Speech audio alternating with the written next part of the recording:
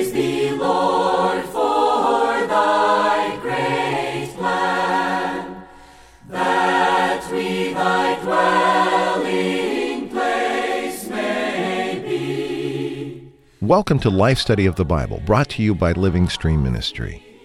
These programs are based on the ministry of Witness Lee and his 21-year-long crowning work, The Life Study of the Bible. We'll include excerpts from his spoken ministry, which focuses on the enjoyment of Christ as the divine life as revealed in the Bible. We hope that through these studies you'll be brought into a deeper enjoyment of the Scriptures and of our dear and precious Lord Jesus. You can contact us by sending email to radio@lsm.org or reach us toll-free, 888-LIFE-STUDY. Now, let's join today's program. Romans is often considered a book focusing on justification by faith, and this is certainly true. But Romans also conveys a deeper truth, and that is that at its core, it unveils God's work of sonship, making sons out of sinners. We'll look at sonship today on the Life Study of the Bible with Witness Lee, a program furnished by Living Stream Ministry. The ministry of Witness Lee continued that of Watchman Nee, and combined, these two faithful servants labored for more than 75 years. We have the rich heritage of this ministry on tape, and we will bring you recorded excerpts on today's broadcast. And Ron Kangas has been kind enough to join us again for more fellowship concerning the book of Romans. Welcome back today, Ron. Thank you, Matt. But let me say, as always, every time I come to serve with you or with Chris on this radio program, I'm delighted and I consider it an honor. I'm happy to be here with you. Ron, as mentioned earlier, although Romans conveys many of the deep truths and doctrines of our faith, when viewed in its entire context, the focus really is sonship.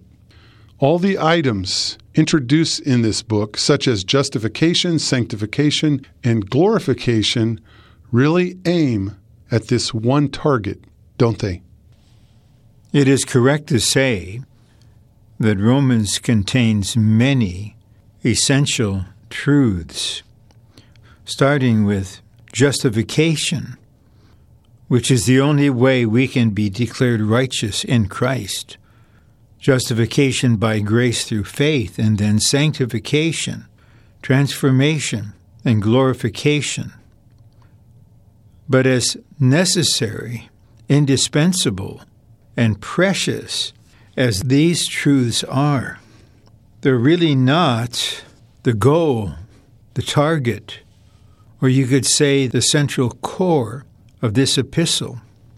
Rather, justification, sanctification, transformation, even glorification are steps in a process that God in His complete salvation in Christ passes through in order to produce many sons who are the many brothers of Christ, who in resurrection is the firstborn Son of God.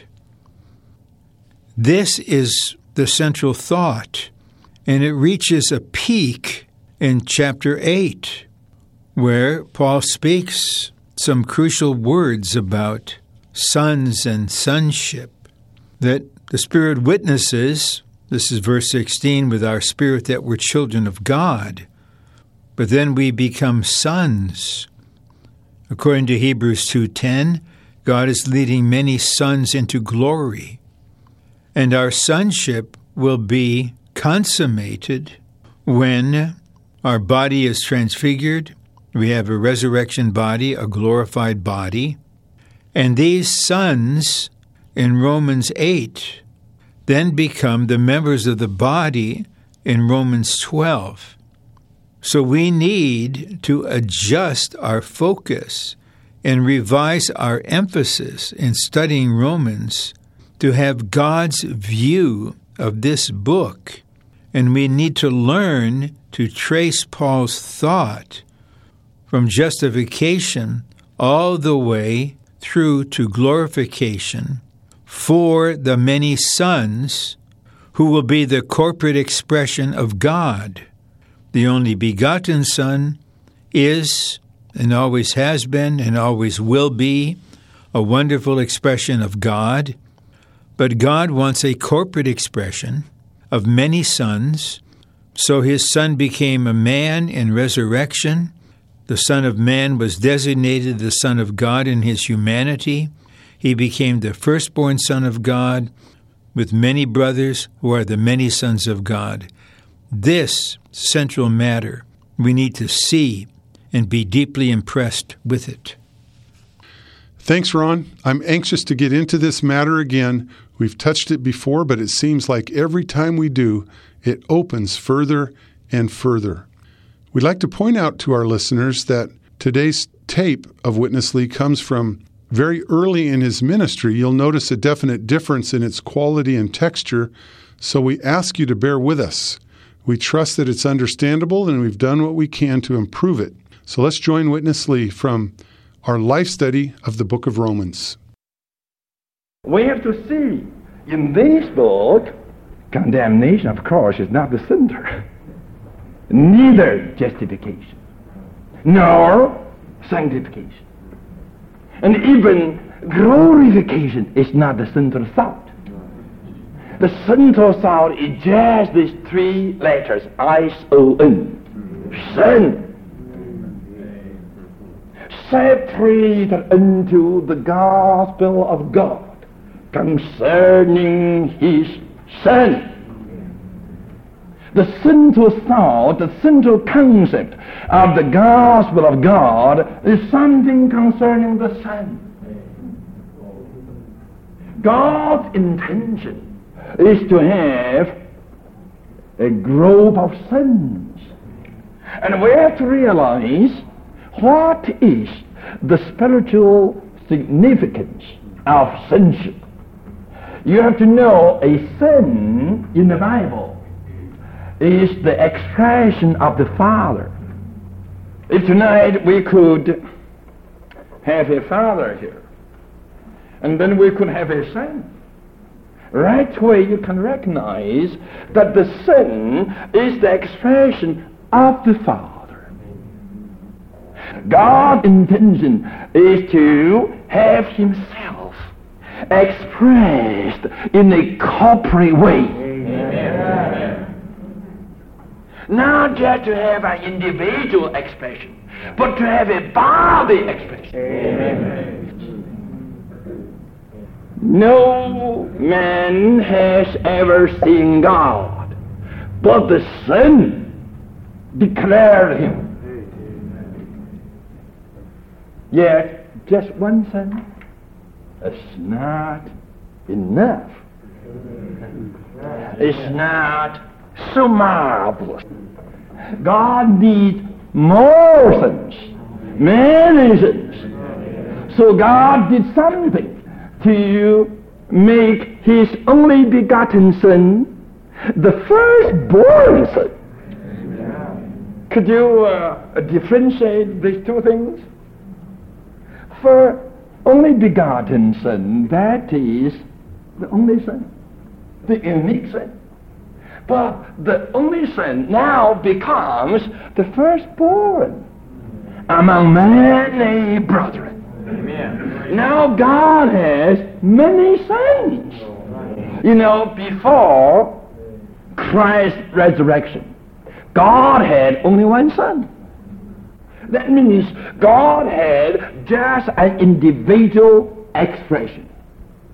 But by the resurrection of Christ, and after his resurrection, God had many sons, thousands sons. So now God has a corporate expression, a body expression, and this is God's intention. Ron, as we zero in on the target of Romans, this sonship that we have been speaking so much about, we touch God's desire to be expressed in man. What's the connection between our being made sons and God's desire for expression. When we take up this matter of sonship, we are really touching something deep in God's heart from eternity past. In Ephesians chapter 1, verse 5, Paul tells us that in Christ we were predestinated unto sonship. He doesn't say there we were predestinated simply to be saved. He didn't say we were predestinated to be in heaven. He said we were predestinated unto sonship. And this continues the thought from the previous verse where Paul says, God chose us in Christ to be holy, even as God is holy. So this thought of sonship was in God's heart in eternity past. Now in Romans, at the beginning, what do we see? We just see sinners filling the earth. All of us. All have come short of the glory of God. We're lawless. We're ungodly. We are under the righteous judgment of God. But it's a wonderful truth in this book that Romans, reveals how God is able to redeem sinful people, enable them to believe into Christ, regenerate them as His children, and then guide their growth to be sons. I repeat, this is the central matter in Romans.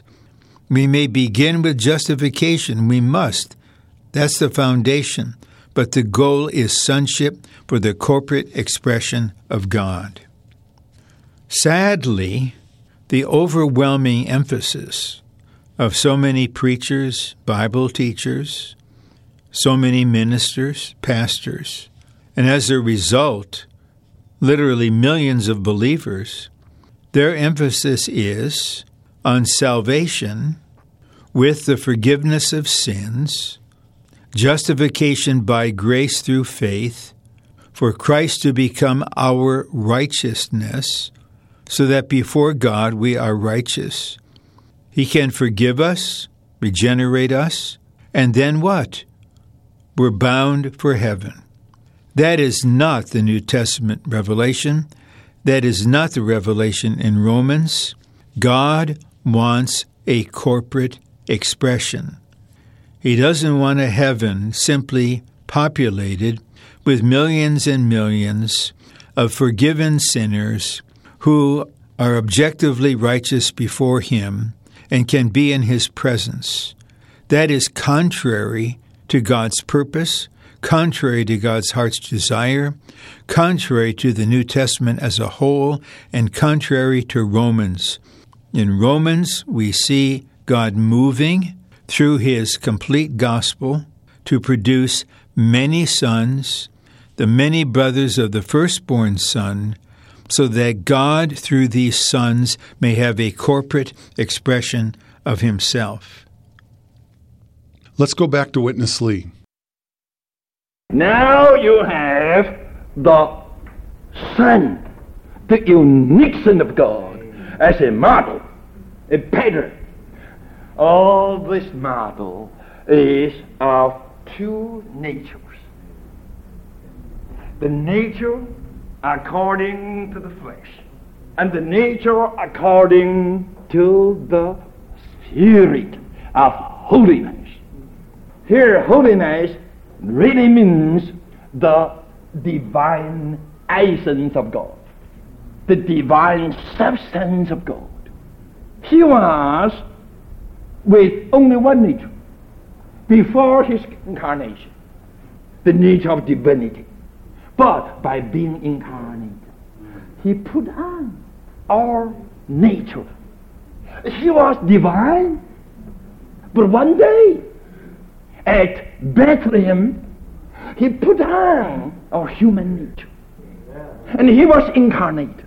But listen, when He put on the human nature, He didn't drop the divine nature. He didn't drop divinity. Yet He put on humanity. Oh, the Son of God in humanity. Amen. Then one day came, We know the story. People thought it is better to terminate this person, to put this person to an end. And they put him to death. Satan was laughing. The Lord Jesus was also laughing.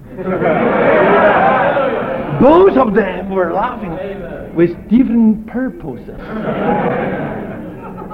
Satan was laughing because he saw that was the end of Jesus. And Jesus was laughing because that was the start. That is not the closing, but that is the opening.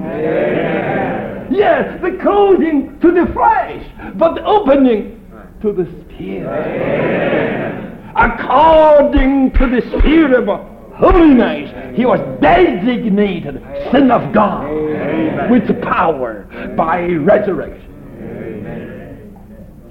If there's no death, how could there be resurrection?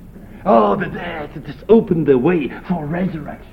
And he was resurrected. Hallelujah! Amen. He was resurrected. Amen. Now, he is the Son of God with two natures, with divinity as well as humanity.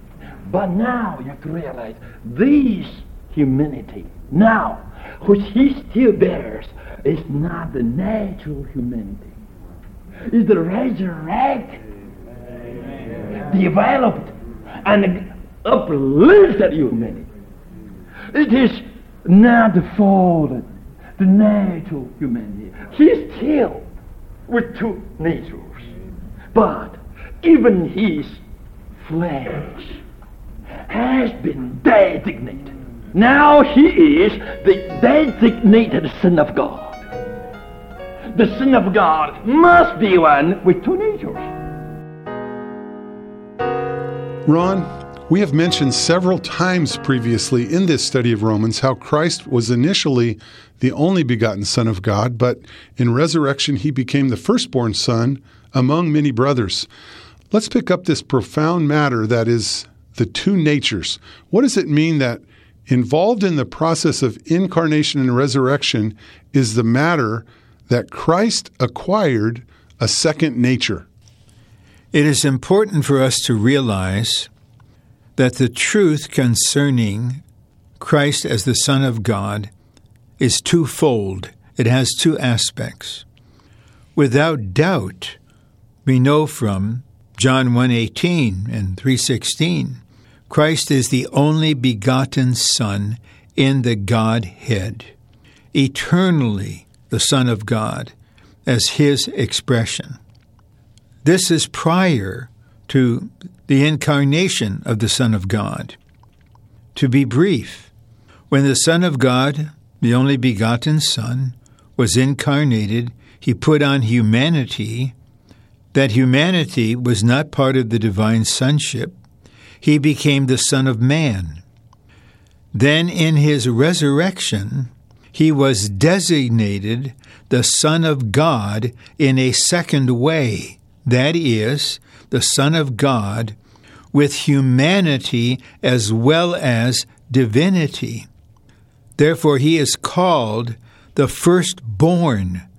That means others have been born. So, in the Godhead, there's only one Son. In God's economy, there is the firstborn Son with the many sons, and the firstborn with the many sons are the corporate expression of God. This is what is on God's heart. So let's be clear. Although as believers, born of God to be children of God, we will become the many sons of God and the many brothers of Christ as the firstborn Son of God. This is in God's economy to fulfill his purpose to have a corporate expression. But this does not jeopardize the unchangeable, immutable Godhead, wherein the Son is the only begotten Son. We do not enter the Godhead. We do not become part of the Godhead. We're talking about God's economy, what he's working out in space and time to have a corporate expression through Christ as the firstborn Son and the many sons brought forth in his resurrection. Let's go back to Witness Lee for the conclusion of today's life study. The difference is this, that he has been designated already.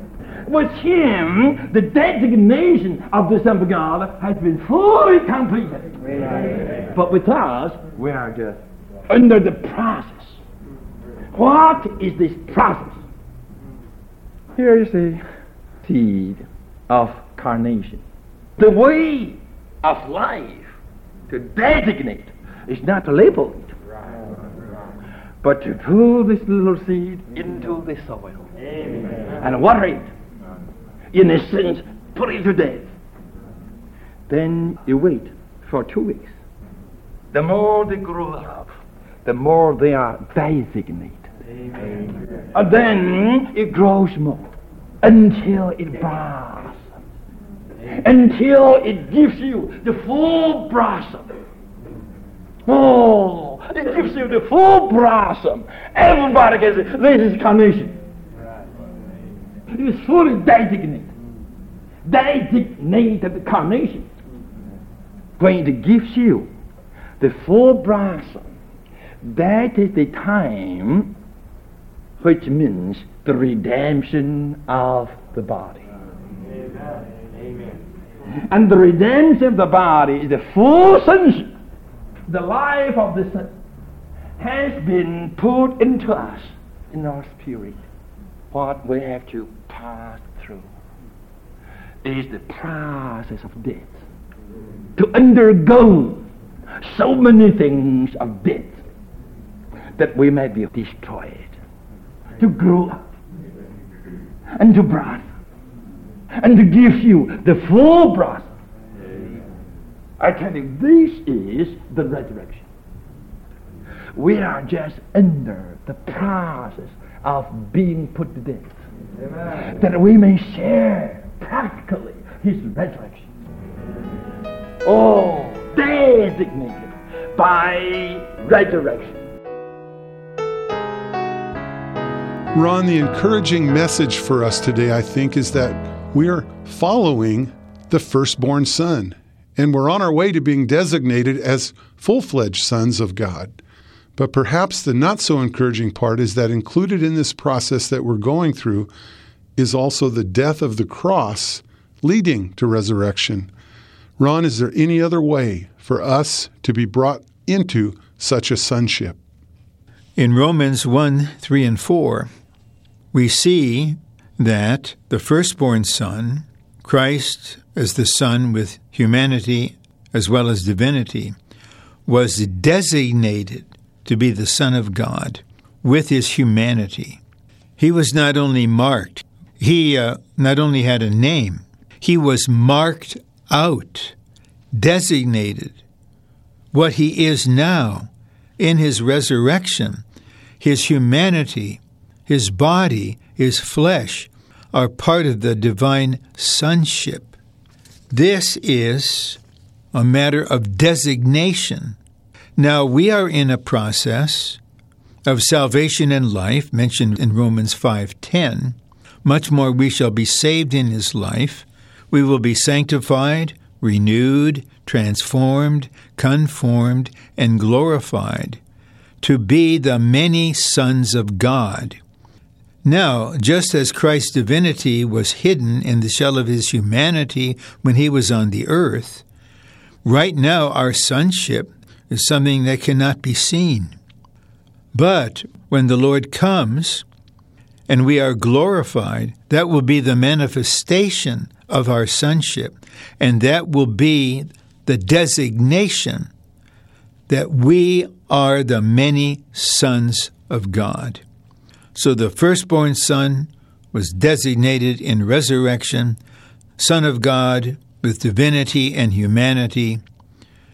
We in the future at our glorification will be designated sons of God with humanity and divinity, all for the corporate expression of God. So often, Ron, we find ourselves in a situation where death seems to be operating all around or even within us, and it leads us to believe, why is this happening? Why has God left me? And really, all of this is to bring us to the point where resurrection can be manifested and operated. A brief word about death as the enemy, death as surrounding us experientially, but I don't want to say too much other than this, that we have within us the resurrection life of Christ. Actually, the resurrected Christ himself, as the life-giving Spirit, dwells in us. And we will not only be redeemed from sin, we will be saved out of every negative thing, and we will reign in life, not only over sin, not only over the world, but over the ultimate enemy, death. Grace reigns unto eternal life, Romans 5:21. Those who receive of the abundance of grace and the gift of righteousness will reign in life, that's verse 17. So yes, our bodies in the old creation, the ultimate weapon of the enemy is death to attack us, but the resurrection life has defeated death. This life is in us, so we are full of hope. Thank you, Ron, for your fellowship today. Join us again real soon.